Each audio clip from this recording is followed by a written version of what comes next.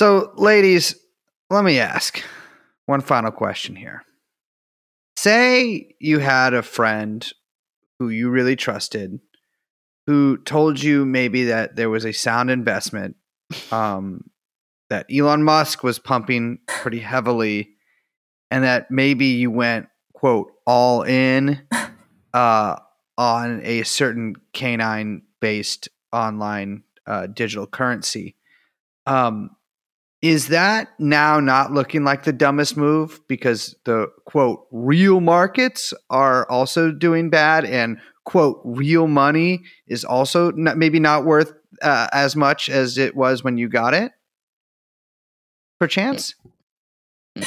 Oh, man. Because there's some good charts. What are you doing if you have a bunch of money in the bank, if not holding, even though it's losing value, which is the same thing that people get mad at maybe Dogcoin holders for doing? Because, like, isn't real money just Dogcoin anyways? Except you can spend it? What is the difference? If Dogcoin had nukes, I think. Yeah. Don't dare Elon because he'll do it. Oh, God.